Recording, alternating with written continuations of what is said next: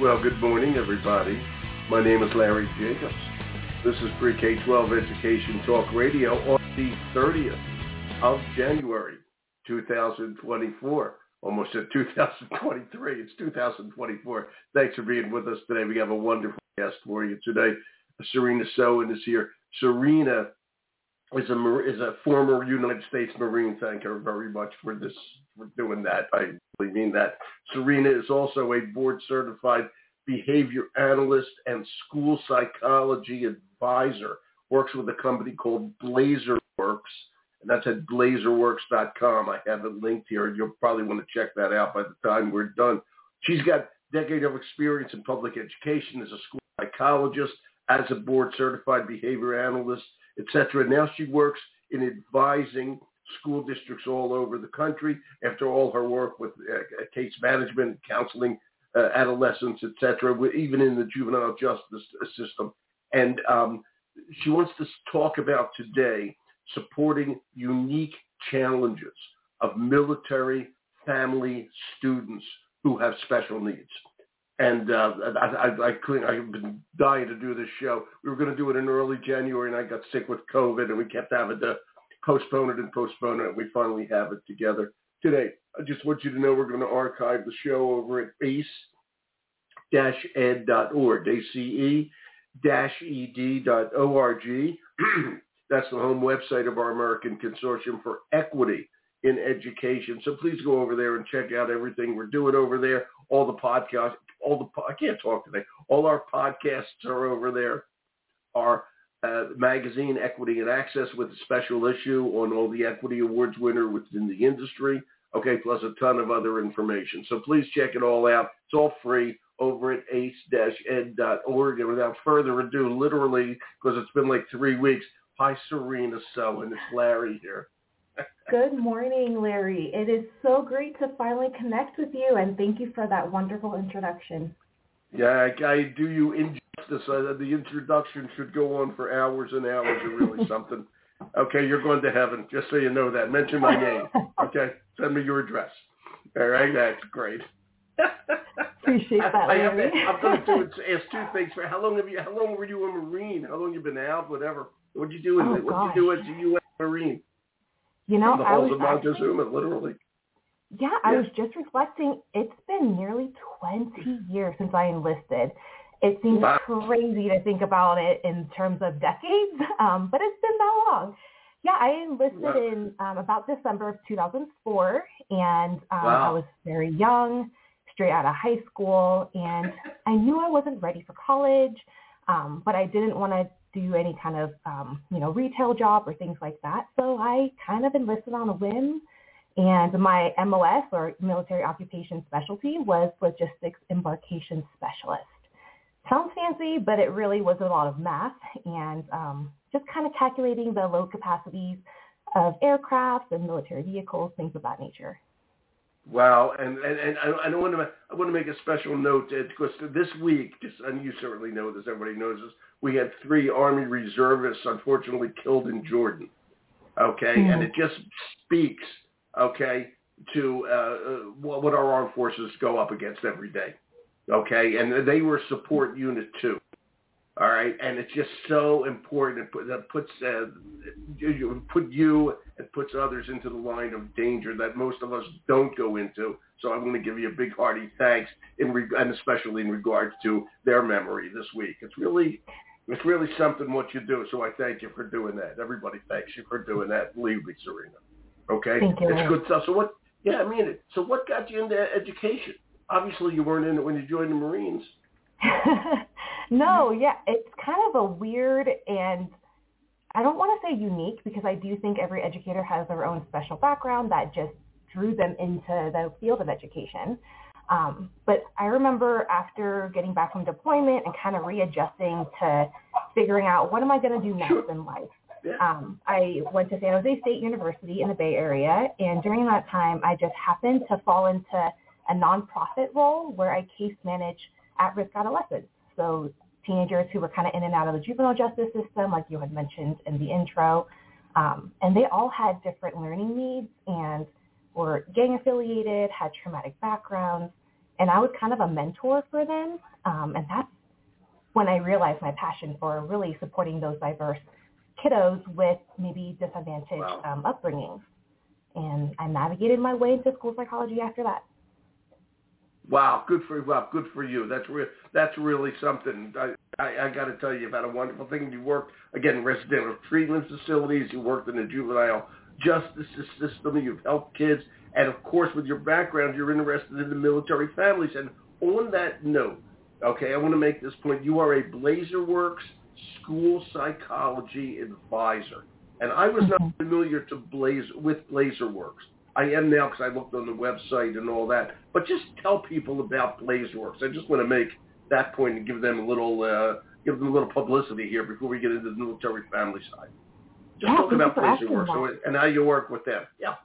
Good. I do, yes. I am fortunate enough to have been with Blazerworks for a little over a year now.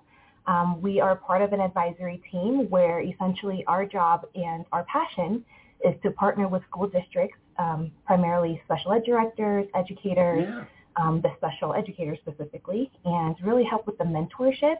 And as part of that, really promote that professional development, the competence, and the retention rates. So we do a lot of coaching, mentoring, professional development, and just kind of conflict management to promote that overall capacity and to just partner and provide that support that's very much needed in education.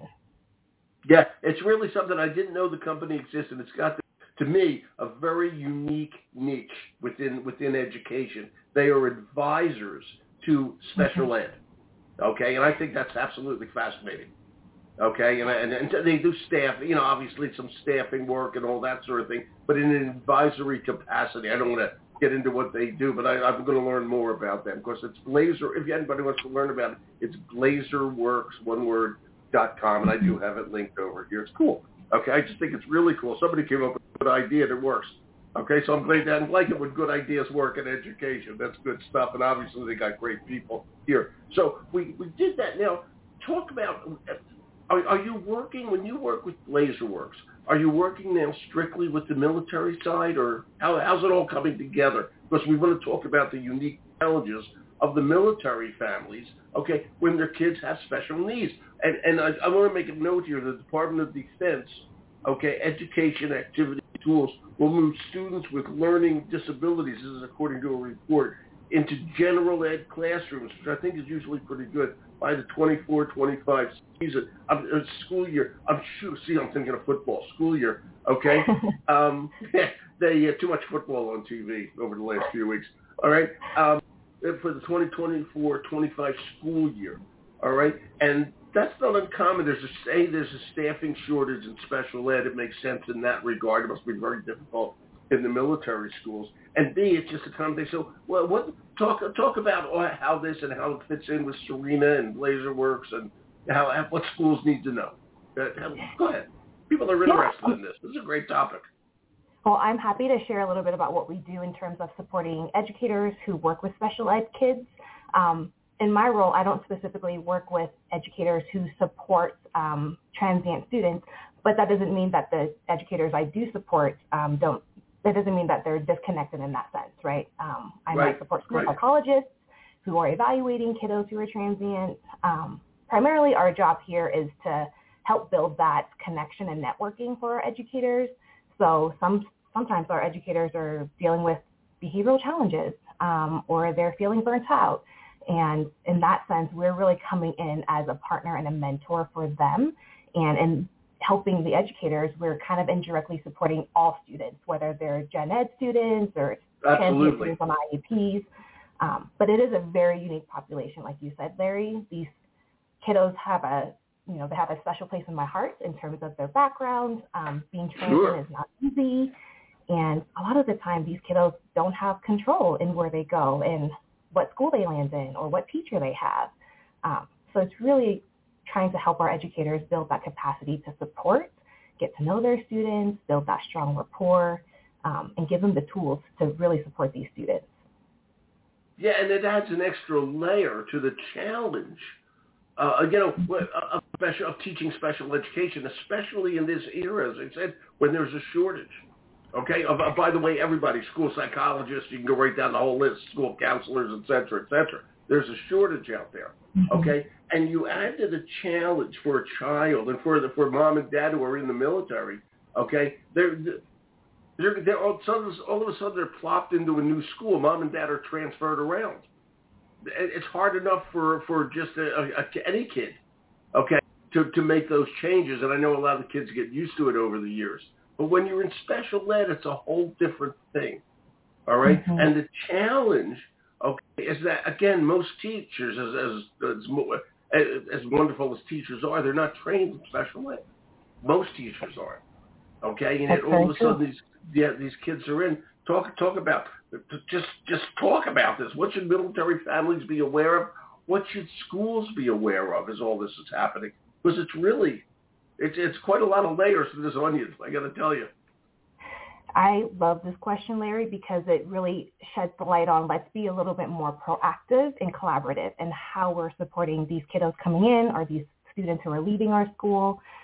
Like you said, there is a staffing shortage nationwide, and that just means that we're at a lesser capacity to support. We maybe have fewer resources, less time, more caseload. So I think that proactive communication between families and school is going to be dynamic. It's going to have to be ongoing and continuous, and kind of that open trust and collaboration is going to be key. Thinking from the family side of things, though, I think with students who they maybe get like a 30-day notice. Honestly, that's what I got when I deployed. Yeah, exactly. They sent me a 10-page letter saying, yeah, you're leaving out of the country.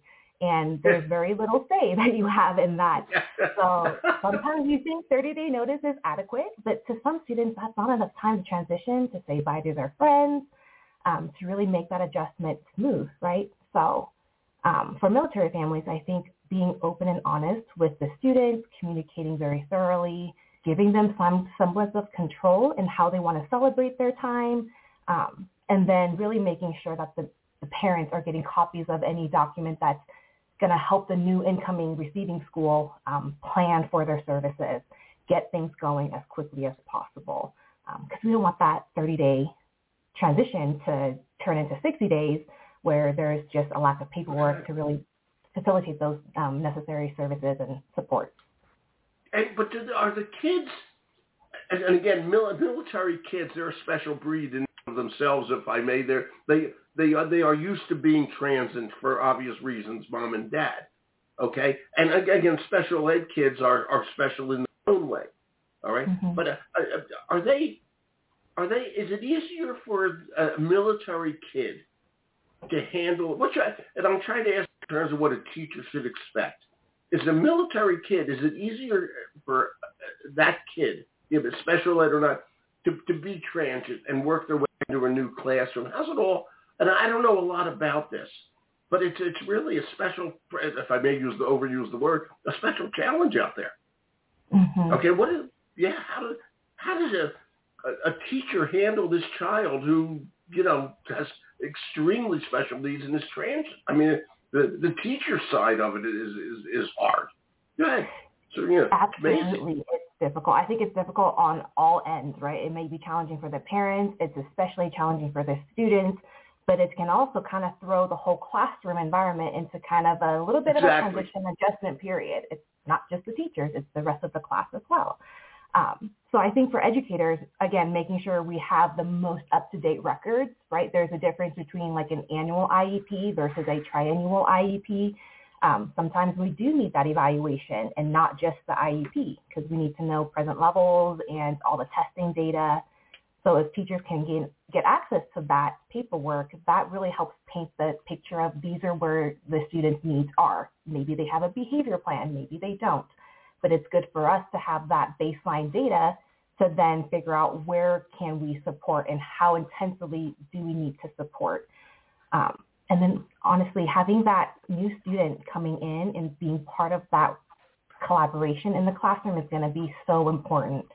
I actually was talking to a friend who is a military student, or was, and he told me he transitioned every single school year for 18 years of his entire pre-K to 12th grade career. It blew my mind. But something he and I chatted a lot about was having the incoming student partner with a peer who maybe has some understanding and connection to the military life. Having that other peer be the mentor and guiding the student around, supporting them, helping them kind of build that social capacity. Because you got to imagine these kiddos coming in, they're maybe internalizing their anxiety. They may be showing it in terms of behavior. Every student's going to react differently to these types of changes, even if they've been transient their whole life. But for educators to kind of prepare for that and partner the kiddo up with someone else can kind of take a lot of that stress load off the teacher themselves, but also kind of keep these kiddos accountable and help them transition as seamlessly as possible. It's just so fascinating. And, what I think what we're talking about, Serena, is when, and I'll use California as an example, parents move to Camp Pendleton, okay? They can be put into a public school over there, okay? And that's what we're talking. Are we talking about that, or are we talking about Defense Department schools? I'm talking more about public education because that's primarily what my experience has been. Yeah, it's perfect. Okay. All right. So now, doing it in public education, and the teachers have to understand that the parents have to start advocating for the kids now, again and again, and make a whole new set of networking and all that. All right. Mm-hmm. I have to ask. I'm just going to ask it because you might know this. Okay. Let's just say the parents are stationed in Japan. Okay, a U.S. military family in Japan, Germany, wherever the case may be.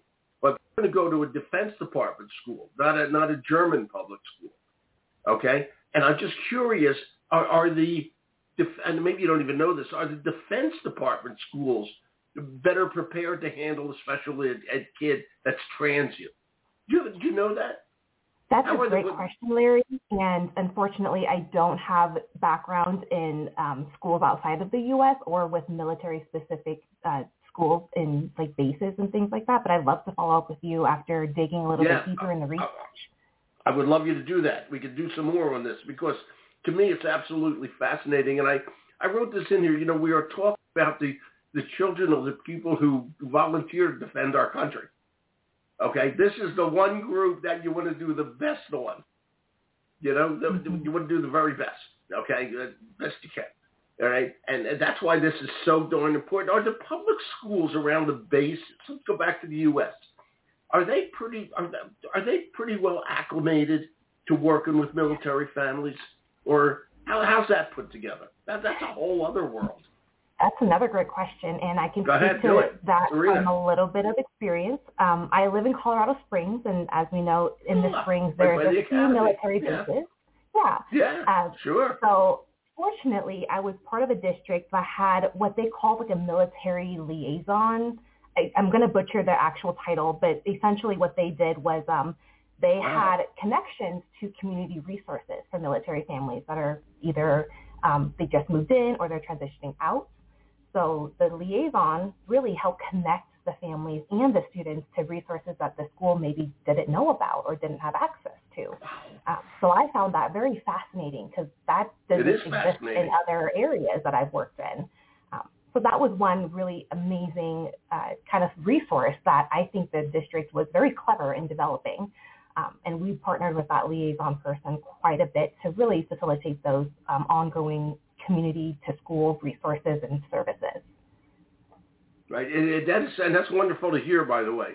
That is a military town, okay, Colorado Springs, okay, and that's good to hear the school district figured that out, okay, and makes it work because you want these kids to shine as best you can, and I just think that's just great. What are the questions? Let me ask it a different way. How often do you, Serena, work with the military side of all this? Okay, how often does that come up in a public school? All right, is that what you specialize in? But I think you specialize in working with districts whether the kids are military or not. Okay, but you yourself, how often does this pop up? Or how often do they send you in, whatever the case may be? Yeah, I think as a school psychologist, you're kind of a lot of the time, like the record keeper. I might get all the transition IEPs, and it's my job as the psych to look through all that paperwork and figure out the background of the students. Sometimes it's very clear they're a military family, And in that sense, we try to schedule like a 30-day transition meeting if that's part of the district policy. Some districts, they just kind of run with the documents and they hold an annual whenever the annual is due. So it's really following that district policy, but also as the school psych, being the person to review all those records, I try to connect with those families quickly and kind of more proactively, especially if it's a very extensive IEP with lots of services. Yeah. And you have to keep in mind, state-to-state transfer can be very varied. So with eligibility, a kiddo might qualify for a disability or an eligibility in California, whereas in Colorado, it's a whole different eligibility category. So in those cases, you have to reach out to the parents and request for more testing or additional information to really make sure that they meet the state-specific criteria. So in that sense, it's a lot more partnership and clear communication.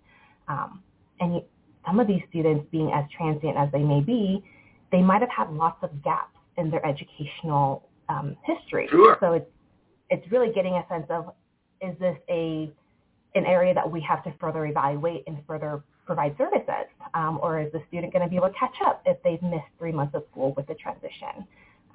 So it really depends on how much transition they've had and looking through the records. And that really prompts how much I'm connecting with the family and what capacity I'm doing that in. And you just said something that fascinated me, which is something I wasn't thinking about. The financial burden of a special ed student is higher. It should be, okay? But the military family we're talking about that transferred in, let's say from wherever to Colorado Springs, okay? The money, it's state money. It's not Department of Defense money that's helping these kids. It's state money. Help me, Serena. I'm not going to pretend like I know. No, not work either, Larry. The Department of Defense, okay, in their whole education system, they have one, okay? Aren't they? They should be. If they're not, this is amazing to me. They should be covering the cost of a military family special ed, even if they go into a public district, okay? Because it's a military family. In other words, I'm going to just say this, and I don't even know if this is accurate, but let's just say in Washington State, they put more funding in special ed, and the parents are there, and then they put them, pardon me for saying this, don't be mad at me, anybody, like into Louisiana, where the funding may be a lot less. I'm not picking on Louisiana, I'm just using an example, okay? The Department of Defense isn't picking that up. Serena, we got to talk about this. We got to make that happen.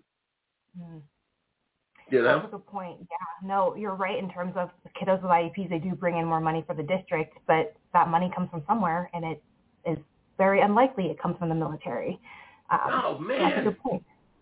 Yeah, it is a good point. Okay? Because, I'll say it again. These are the volunteers that protect our country. These are their kids. Okay? And the fact that we're transferring them, there's 50 different education systems, 50 different ways of funding, 50 different states. Okay? And, we got to make sure that these kids are taken care of. It needs to be fun. Do you agree with me, Serena? I agree with me. Petition happening in the near future for this topic here, Larry. Yeah, I would agree that there is some responsibility on the military side of things. Absolutely. Yeah, absolutely. I think that's a great conversation to continue having. Yeah. We got to do this, Serena. This is really important. Okay? It's unbelievable if it was the other way around, I got to tell you.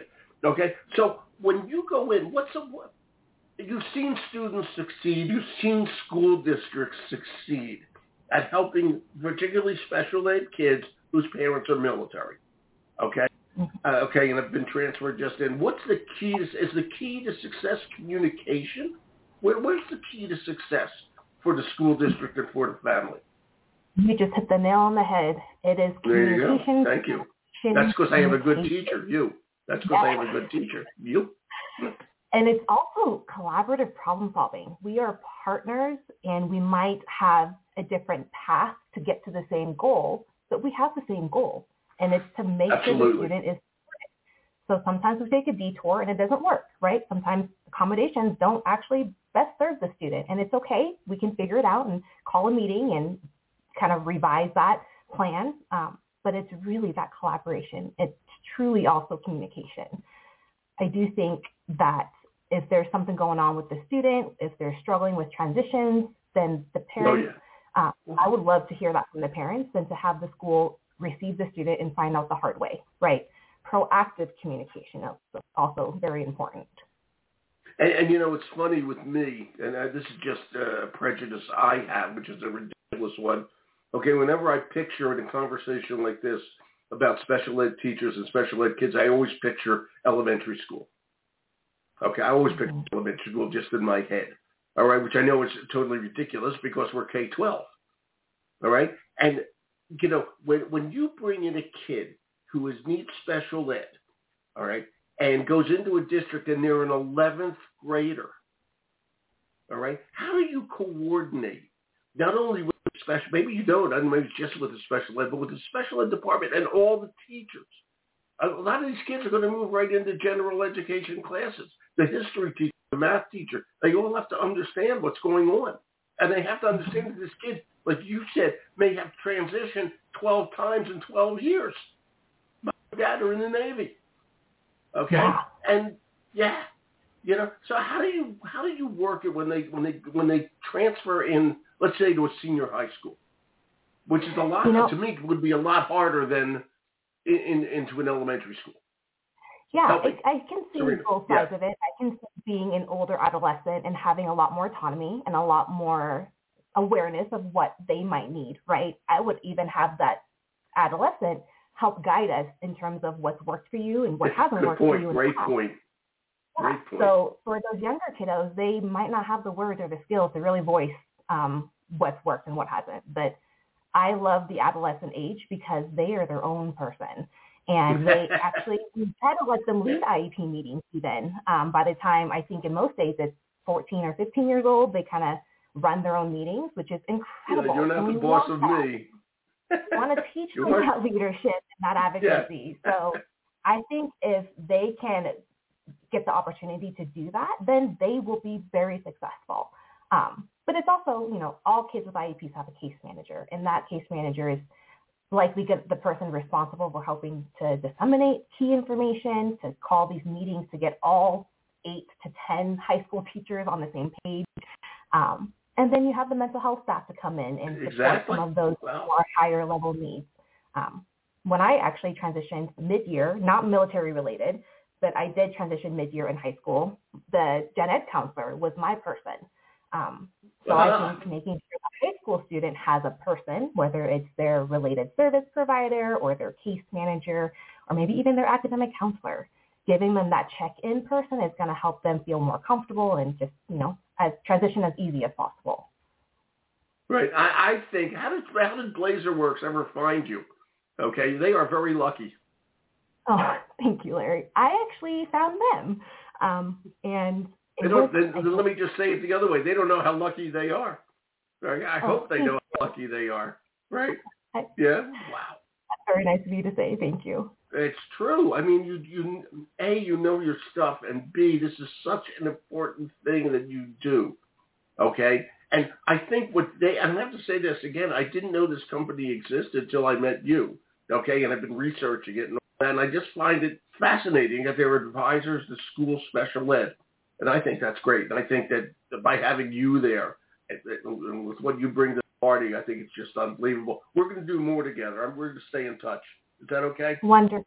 I would love that, yes. I would love it, too. I hope you had a good time today, because I sure did. It's wonderful to meet you, Serena. It really is. Wonderful to meet you. And thank you so much for all the reschedule. And I'm very glad it worked out and that we got to connect today. You get the big thank you from me, okay? Thank you for rescheduling and all that sort of stuff, because I couldn't wait to do this show. So we're going to do some more together. Okay? We'll stay in touch, I promise. All right? Thank you, Larry. Take care. Thank you. Take care. You too. Enjoy Colorado Springs, because I live in Maine and we're covered with snow. Okay? Oh, that's How's awesome. Colorado? Yeah. Enjoy the winter. But that's what we have to do here in Maine, yeah. And you enjoy that beautiful weather over there. Okay? Thanks, Serena. Thank Bye-bye. Talk to you again. Bye. Wow. She's great. Okay? That's Serena Sowin. Serena at Blazerworks.com. Okay? We're going to do more with that. I find this whole thing fascinating. All right? We'll archive over at ace-ed.org. My name is Larry Jacobs. Thanks for listening, everybody.